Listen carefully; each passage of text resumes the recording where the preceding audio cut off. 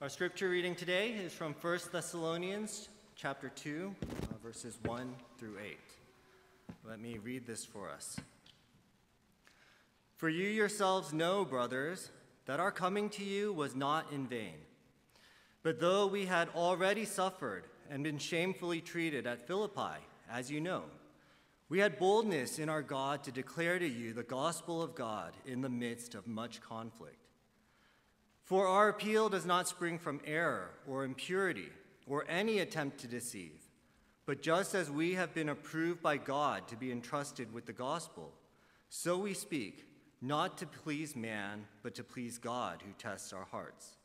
For we never came with words of flattery, as you know, nor with a pretext for greed. God is witness. Nor did we seek glory from people, whether from you or from others, though we could have made demands as apostles of Christ. But we were gentle among you, like a nursing mother taking care of her own children. So, being affectionately desirous of you, we were ready to share with you not only the gospel of God, but also our own selves, because you had become very dear to us. This is the word of the Lord. Thanks be to God. Please be seated. Thank you so much for inviting me out here to preach today for this Mission Sunday. It's a pleasure to be in Chicago again. It's been probably 20 years. I haven't spent that much time in this area at all. But as Pastor Robin mentioned, I did grow up in Dallas, Texas. My wife, Susanna, was born and raised in Kansas City. On the Kansas side, she would be sure to tell you. And she also went to U of I, Urbana-Champaign, so she does have lots of friends in this area still, and she's very sad that she was not able to make this trip out here with me. So, Susanna and I are both from this part of the country, but we are very much a California family now. We have both been living there for over 15 years. That's where we met and got married. And so Southern California is our home base as we're missionaries now. Our sending church is in Los Angeles. And so even coming to Chicago is something of a cross-cultural experience for me. Before this visit, I emailed Pastor Robin to ask him about the dress code for a Sunday service. And he replied, and he assured me, it's business casual. You don't need a tie, just a jacket. And I will have to admit, there was a little moment of panic there. I didn't go out and buy this suit just for this Sunday, but I did have to go look for it. I was sure I brought it from Taiwan, but it wasn't hanging in my closet. And so, how we dress is just one small example of the cultural differences and the cultural boundaries that are all around us, especially living today in the 21st century. Whether we're moving from country to country, continent to continent, or even just state to state, maybe even neighborhood to neighborhood within the same city, we are confronted by cultural difference.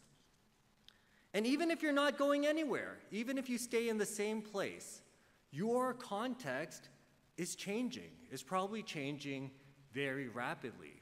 That's been my experience as I left Southern California 3 years ago and came back to find that so many things had changed. At my church in California, 15 years ago, all of the pastors wore suits and ties every single Sunday. Just last month, though, I had come back from missions, and so I was asked to preach. And I went up to preach wearing a short-sleeved polo shirt. Let me assure you, it was horrifying, right? It's not comfortable. But this is a glimpse of what being a missionary actually is. You are a cross-cultural gospel worker. And what that means you're called to do is you are called to leave what is comfortable and familiar, maybe wearing a jacket and tie, and you accept things that are uncomfortable and unfamiliar for the sake of sharing the gospel and advancing God's kingdom. And in today's world, it's not just missionaries that need to deal with cultural change or cultural differences. We all deal with it, no matter where we are. The only way we can successfully adapt to ever-changing cultural environments is by being firmly centered on the gospel that is unchanging. When we are rooted and fixed on this gospel, then we can freely and confidently adapt to things around us. We can accept, accommodate, maybe even compromise with the cultural context that we find ourselves in. This is, I think, the big insight that we can draw when we look at our text today from 1 Thessalonians. I call this passage Paul's missions update. This is his missions update to the Thessalonian church. And as we look at it, we'll draw 2 points. First, we'll look at Paul's assessment of his ministry. Second, we will look at Paul's approach to ministry. And from these 2 points together, we want to get a sense of what gospel-centered ministry and missions actually looks like, what advantage it gives us as we are dealing with the world around us. So Paul gives his assessment of his ministry in Thessalonica in verse 1. He says, "For you yourselves know, brothers, that our coming to you was not in vain." Not in vain. In other words, Paul is saying our visit was not a failure. This is a paraphrase that I borrow from the New Living Translation of the Bible. You see, in Taiwan, I teach in the English major of Christ College Taipei. It's a Christian liberal arts college. So I'm teaching Bible classes in English for students who are mainly English language learners. English is not their first language. So one of the cultural adaptations I made becoming a missionary is I ditched the ESV and I started using the New Living Translation as my primary English translation of the Bible. And now I know for many Presbyterians, this is an unthinkable sacrilege, right? Abandoning the God-given ESV. But, the NLT, so my wife has been a long champion of the NLT in our family, and it does make this trade-off of precision for clarity. And now this clarity is very useful. And even reading verse 1, it's kind of clunky. Our coming to you was not in vain, whereas the NLT says it very simply. Our visit was not a failure. It wasn't a failure. This is not really a very high bar that Paul is setting for himself here, but we need to think a little bit about the situation that he was actually involved in. He writes in verse 2, "But though we had already suffered and been shamefully treated at Philippi, as you know, we had boldness in our God to declare to you the gospel of God in the midst of much conflict." So in this letter, Paul just briefly mentions suffering and conflict. But if we turn to the book of Acts, which we're not going to, we do see in greater detail the situation in Philippi and Thessalonica. In Philippi, according to Acts chapter 16, Paul was beaten and then thrown into prison. Then he comes to Thessalonica, and just as his ministry is starting, he's gaining converts among the Jewish people and the Gentile people there. This mob forms against Paul. They go attack this new Christian community, and they try to throw everyone into jail. Paul looks back on this experience, and he says, my visit was not a failure, right? Imagine if your family social coming up ends with everyone in the church being thrown into jail for disorderly conduct or whatever it might be, right? You're not going to look back on it as a very successful event. But Paul has been beaten, thrown in prison, then run out of town. And still he says, My ministry there was not a failure.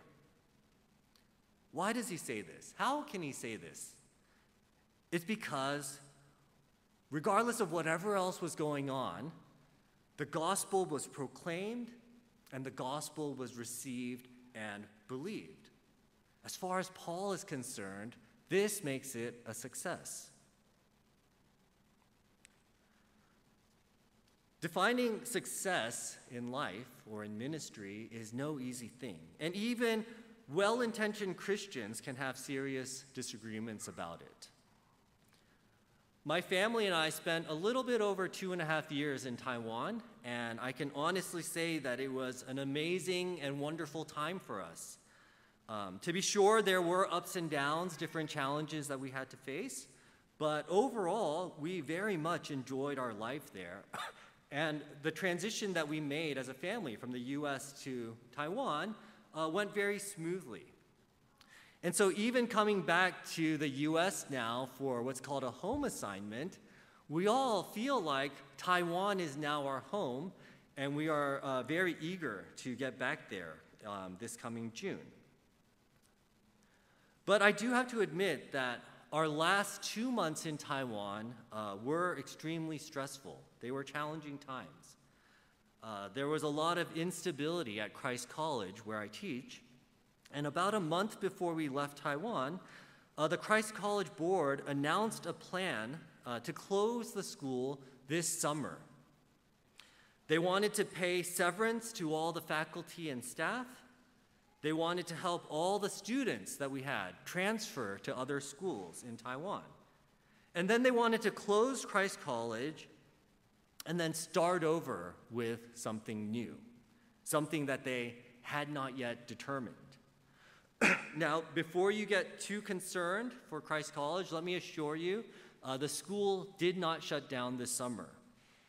God answered many prayers, and the leaders who envisioned this plan all voluntarily resigned. And so now we have a new leadership in place, including a school president and a new board that has formed with some alumni stepping up to lead the school into its next chapter.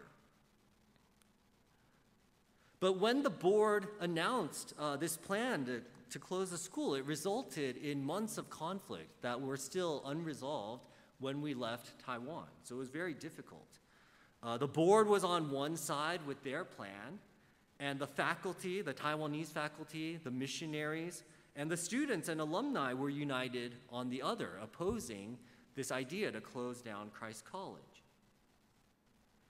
And it's still hard for me to completely understand their thought process, but the board and these Christian leaders did have their reasons for the decision that they made.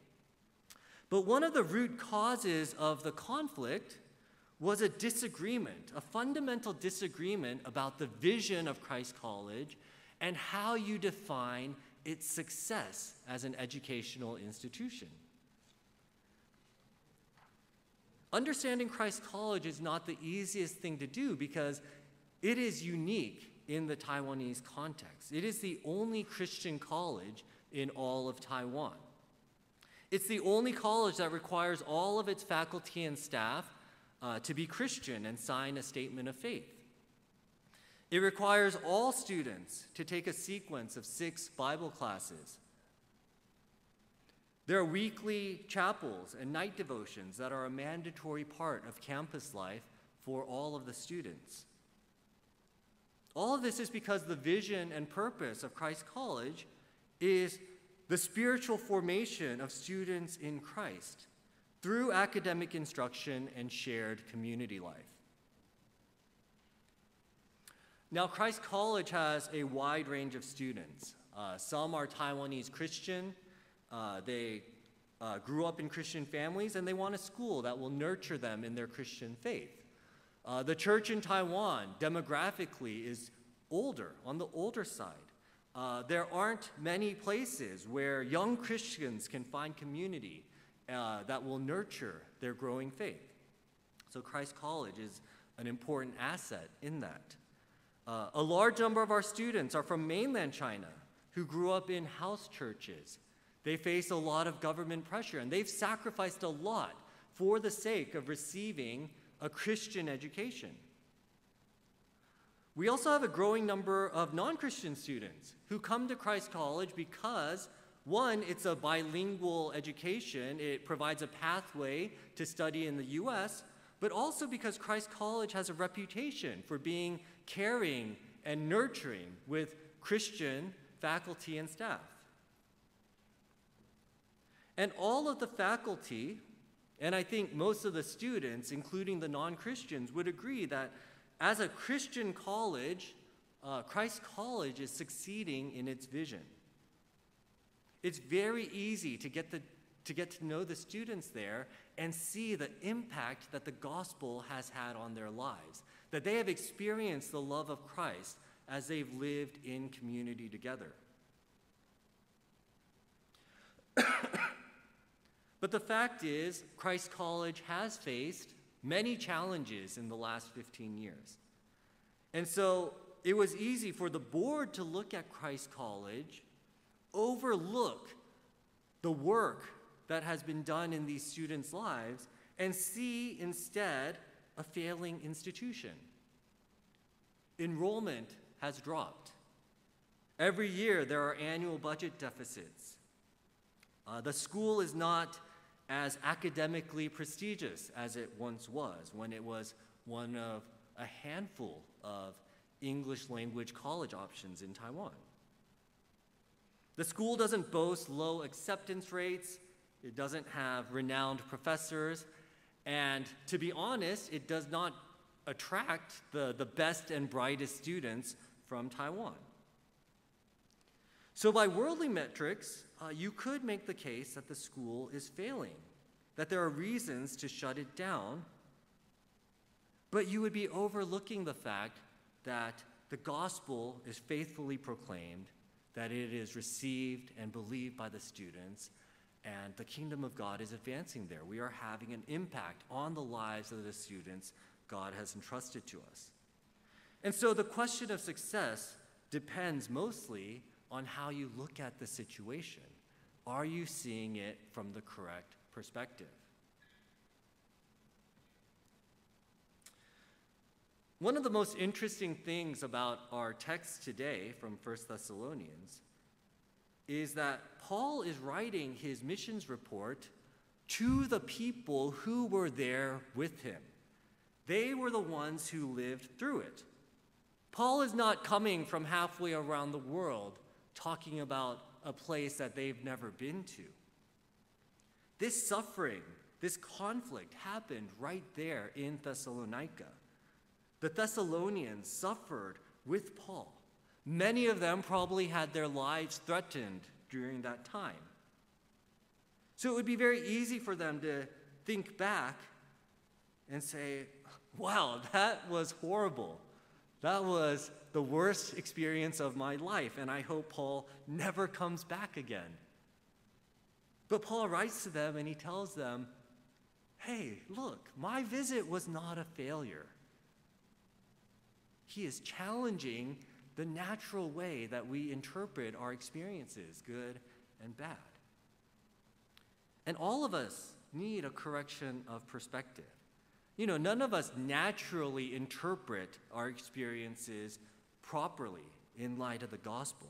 Our instincts are always to interpret life in self-centered and self-serving ways, right? Prosperity is good, suffering is bad. But, you know, we need to learn how to see all of our experiences, like Paul does, in a gospel-centered way. And that starts with thinking very carefully about how we define success in life. What are we aiming for? Taiwan is a land that is filled with idols, literal, physical idols everywhere. Traditional Asian religions, like Buddhism and Taoism, have a very strong cultural presence. Only around 5% of people in Taiwan are Christian, and over 70% of Taiwanese people worship at these traditional shrines and temples that you find everywhere. But even as non-Christians, are going to temples to pray for things like money, houses, family, and health, Christians are going to church to pray for exactly the same things. Right? And of course, these earthly blessings are not bad things. They are things that we all want in our lives. But for Christians, there must be something more to life. And there is. We have the goal of knowing Christ in his death and resurrection. We have the greater blessing of knowing the Creator God in a covenant relationship. And so our definition of success is different. It must be different.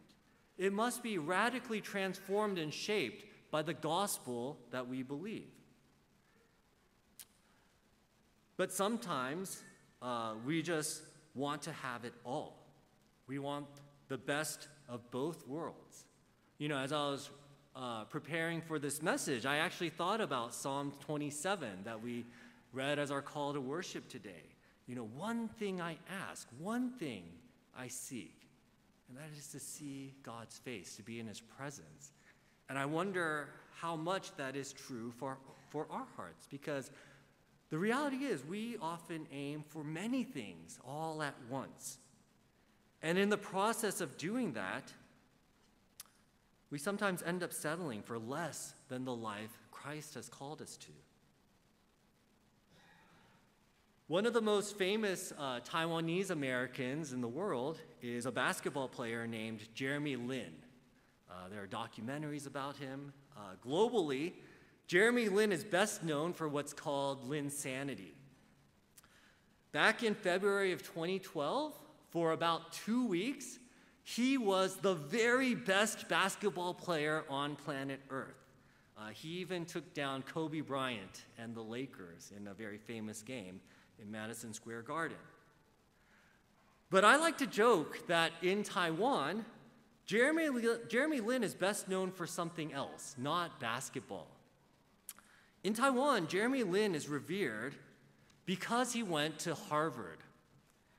And I'm only half joking when I say this, because if you ask most Taiwanese parents, would you rather have your kids grow up and play professional basketball, or would you have them grow up and go to Harvard University?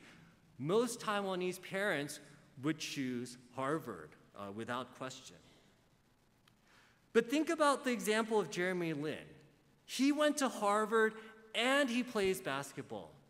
On top of all of that, he's Christian. He's a very outspoken Christian. So he went to Harvard. He plays basketball. He's rich and famous.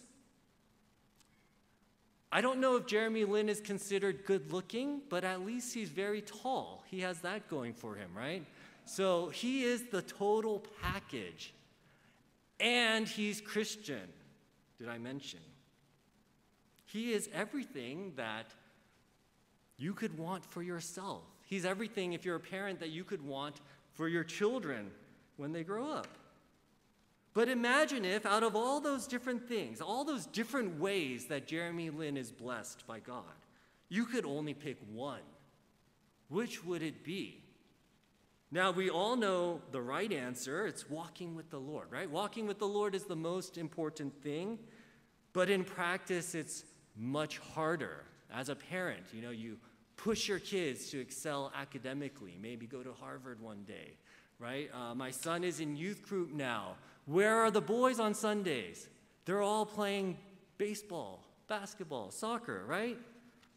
In practice, it's much harder to make decisions about what really matters most. If you're an American, you probably measure success in many different ways, right? Your job title, your zip code, the car parked in your driveway, where you went on your last vacation.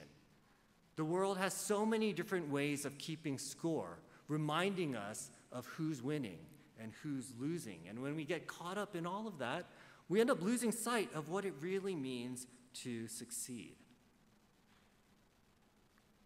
Now, how was Paul able to keep his eye on what was most important? He was beaten. He was thrown in prison. His life was endangered so many times.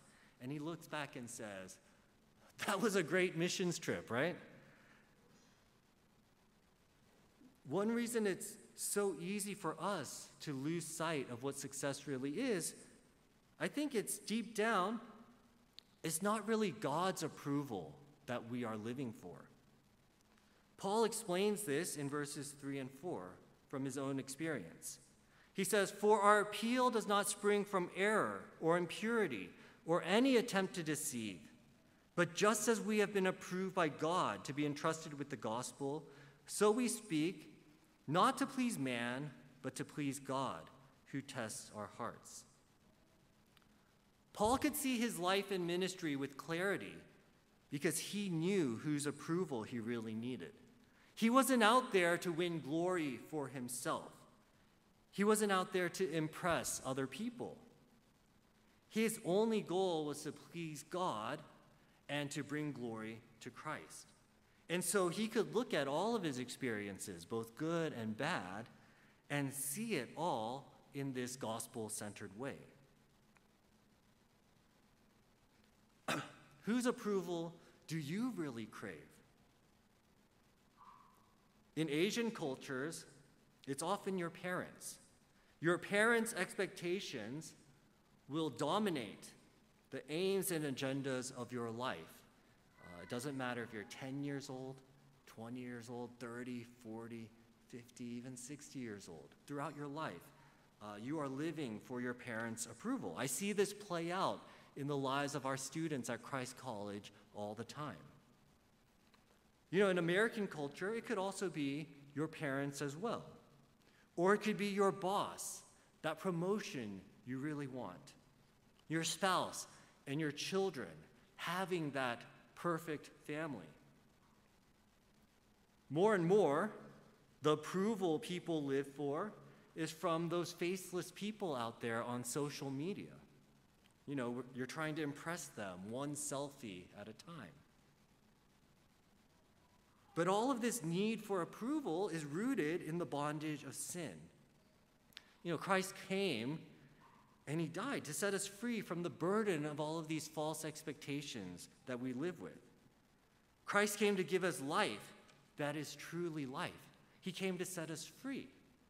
He came to set us free from the futility of chasing after what the world offers so that we can live a life that is truly worthy of the children of God. To live that life,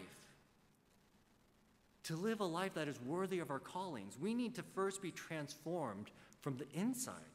Our relationship with God must be repaired.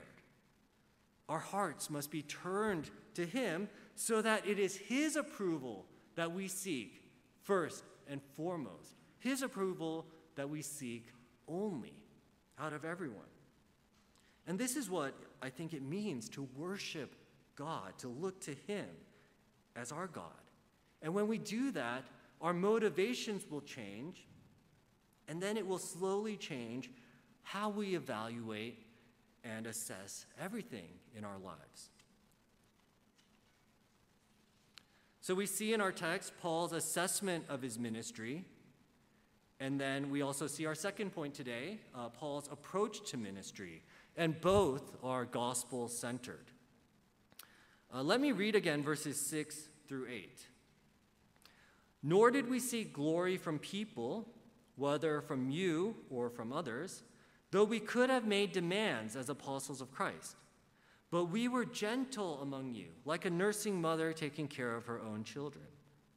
So, being affectionately desirous of you, we were ready to share with you not only the gospel of God, but also our own selves, because you had become very dear to us."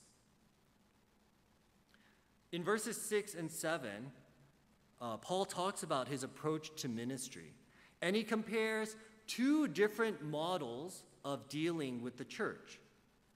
And Paul says he did not come like an apostle making demands of the church. Instead, he had the gentleness of a nursing mother taking care of her own children. The apostle making demands, the the apostle making demands is someone who is looking out for their own interests. In that very worldly mindset, other people exist to serve my needs. But the nursing mother is the exact reverse. The nursing mother lives to serve the needs of her growing child. The image of this nursing mother is in many ways a beautiful one, but it's one that we tend to romanticize. But all of us who have gone through the experience of being parents, we know that the reality of nursing, taking care of children, is not always a beautiful thing. Sometimes it can be brutal. Nursing a baby is demanding. It's draining. Sometimes it's demoralizing and depressing because it's 24/7, it's day after day, night after night, and it goes on for months and months and months and months and months, right? It seems like it never ends. And it is sacrificial. You are giving yourself. After pregnancy, delivery, and nursing, there's recovery. But the fact is, it's never a full recovery. You never recover that full strength and vitality that you once had. My wife will still complain about weakness in her hands, about feeling weakness in her bones after nursing our children. And nursing mothers permanently sacrifice part of themselves physically, a large part of their lives in terms of years, to ensure the growth of their babies. And this image captures Paul's approach to ministry. The call to gospel ministry is a call to lay down our lives for the sake of others.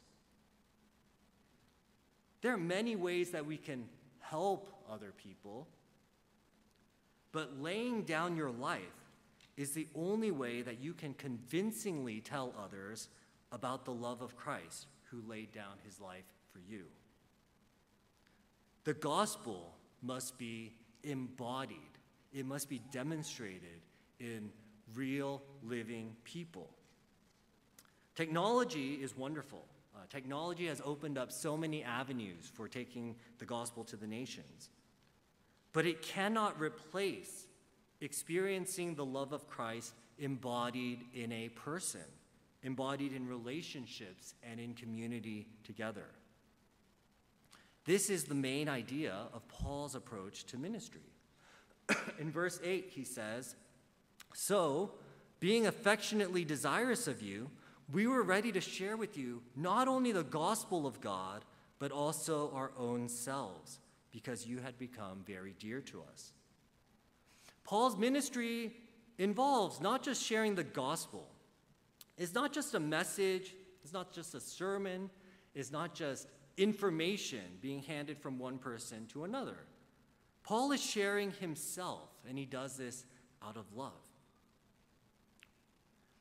In missions today, there are so many different kinds of work that missionaries can do. I'm mainly involved in theological education. I teach the Bible in a college classroom. My wife, Susanna, is involved in special needs and disability ministry. Many missionaries support church planting work. Others are engaged in business as missions. A growing field is using digital media to reach people with the gospel. So there are so many different ways to do missions. Now, if you're sitting here and you can't imagine yourself as a missionary, I would just say you need a better imagination. Because whatever you are doing here as a Christian, you can do some version of that over there for Christ and his kingdom. And you can do some version over there where people around you have very, very, very limited access to the gospel. But whatever it is that you're doing in your Christian life that is gospel ministry, whether it's here or somewhere else,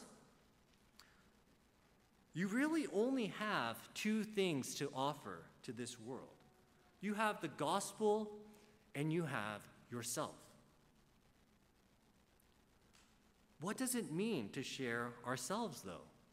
You know, a lot of times we think about ministry or we think about missions, and we think only about our strengths. We think about our gifts, our resources, our expertise. Now, these things are all useful and they're good, but I don't think that's what it means to share yourself with others. Because if you read the letters of Paul, he is very clear on this point. God does not use us or call us in our strength. God uses us in our weakness. I would go further to say God only uses us in our weakness. So what we have to share with others is our grace-transformed self in all our weakness and brokenness before God. We share our grace-transformed self, and we are then the living proof of the power of Jesus' death and resurrection in our own lives as we have experienced God's grace. And the only way that we can truly share ourselves in this way is when we lay down our lives and follow Jesus to the cross, embracing both suffering and humiliation. As Americans, this can be difficult. It is difficult to embrace weakness. It is difficult to put our weakness on display, to display our weakness and our brokenness enough so that the glory of Christ can actually shine through in who we are. We still very much want to impress other people, so it makes it hard to do ministry like Paul did. You know, sometimes as a missionary, there's pressure to pass yourself off as a spiritual expert of some kind. We're over there as the experts, a New Testament scholar or a church planting guru. We have the answers that you need, right? But the reality is, you know, our only credibility as witnesses of Christ comes from the fact that we are broken, flawed, and sinful people who have experienced God's grace and mercy on a personal level. It's when people see that they will see Christ and receive the gospel. But it's very hard in practice to embrace and adopt this approach to ministry as your primary approach. It's humiliating by definition. But there is a built-in component to the missionary experience that helps you. It forces you to confront your weakness and come to embrace it. And that is the cross-cultural experience, the experience of moving from your home, from what is familiar and comfortable, to a place that is completely foreign and unfamiliar. Having to adapt to a new culture really shows you just how limited you are in your abilities and how limited you are in your life experience, in this wisdom and this understanding of the world that you thought you had. On top of that, language learning is a humbling process, and there are no shortcuts to that work.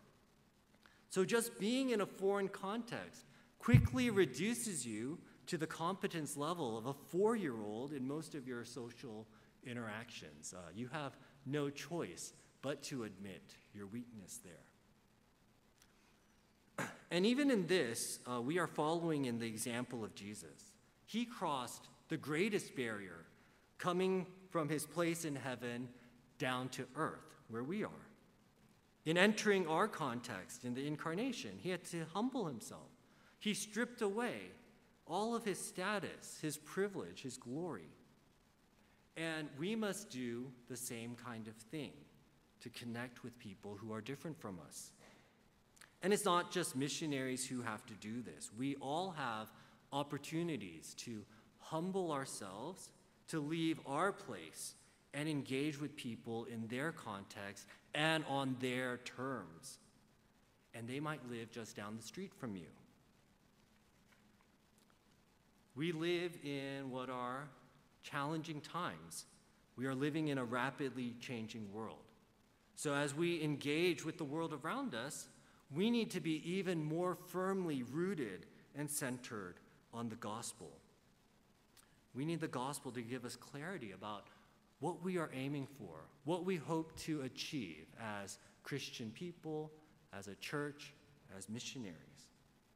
The world gives us so many different ways of keeping score, but the success of our mission centers on just two questions. Was the gospel proclaimed, and was it believed? Now, if this is our goal, the only way they will ever believe our message is if we share with them ourselves, our grace-transformed selves, in weakness, brokenness, and humility. Let's pray together. Father, we thank you that you have called us into your service, into a life that is worthy of your children, to join with you in your great work of advancing your kingdom in this world that you've made, in bringing the gospel of Jesus, the gospel that brings hope and life to all the nations. So I pray that you would engage each one of us in that work, and that you would bring us to that place where we can humble ourselves and freely share ourselves with others, to show them not how great we are, but how great Christ, our Savior, is. And so we ask that you would mobilize and empower this church for your kingdom's sake. In Christ's name, amen.